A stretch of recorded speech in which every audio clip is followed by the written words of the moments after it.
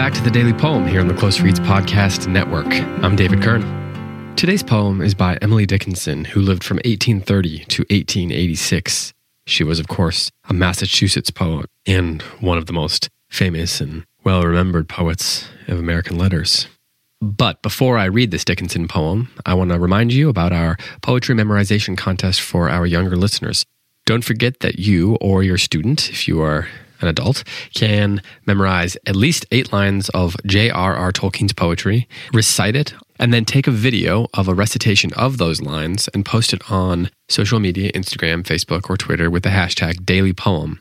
And we will choose winners for each of the different age groups, and we'll have some surprises that we will be giving to the winners, and we'll even play the winning recitations here on the podcast. Those are due by Valentine's Day, by February 14th. And like I said when we announced it, that's just a random day. There's no real reason that we chose that day, except that it's one that people will remember. So don't forget about that. The hashtag again is Daily Poem. And again, it's at least 8 lines of J.R.R. Tolkien's poetry.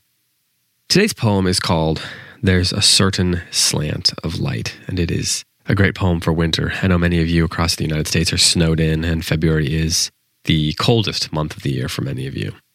So this poem is for those of you who are snowed in and freezing. I don't think it'll help. Here's how it goes.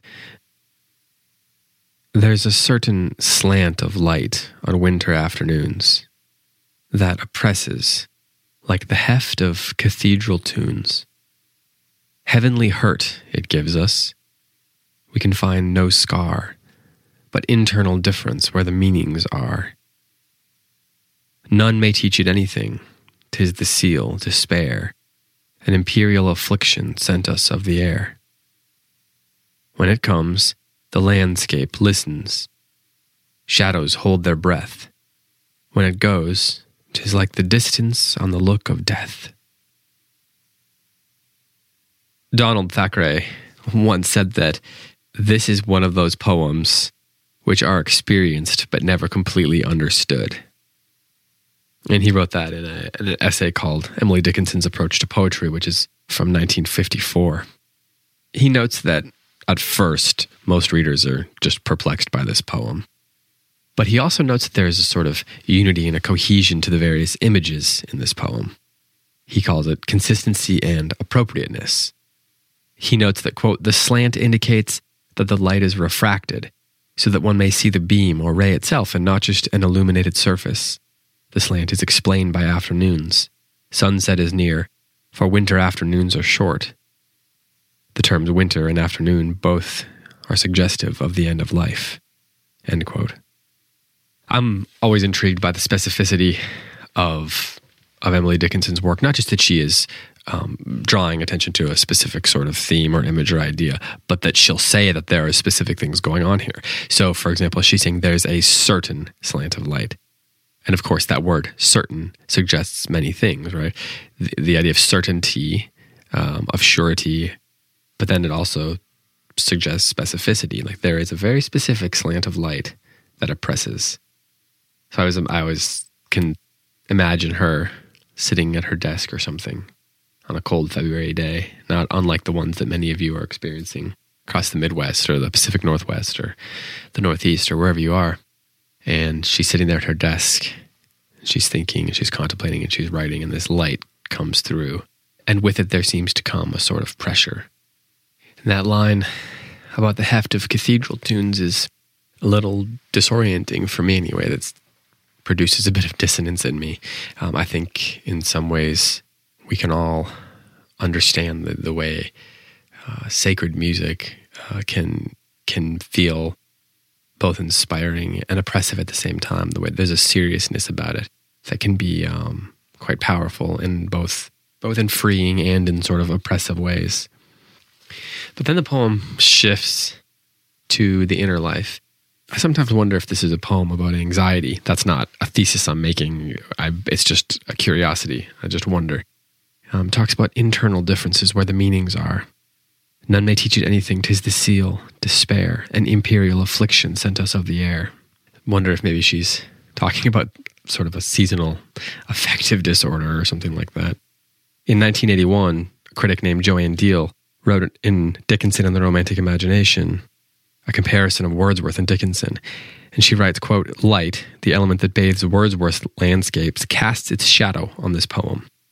The certain slant pierces the self, oppresses the spirit. It is not a seal of affirmation, but an, quote, imperial affliction sent us of the air," end quote. True to Wordsworthian dicta, Dickinson has responded to what she witnesses, but the light she finds is the type of doom she most fears.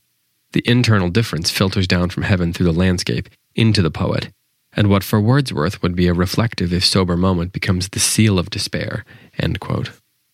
And this is one of the handful of Dickinson poems which I think most makes clear why she is beloved and a source of fascination, while also being a source of frustration for many readers.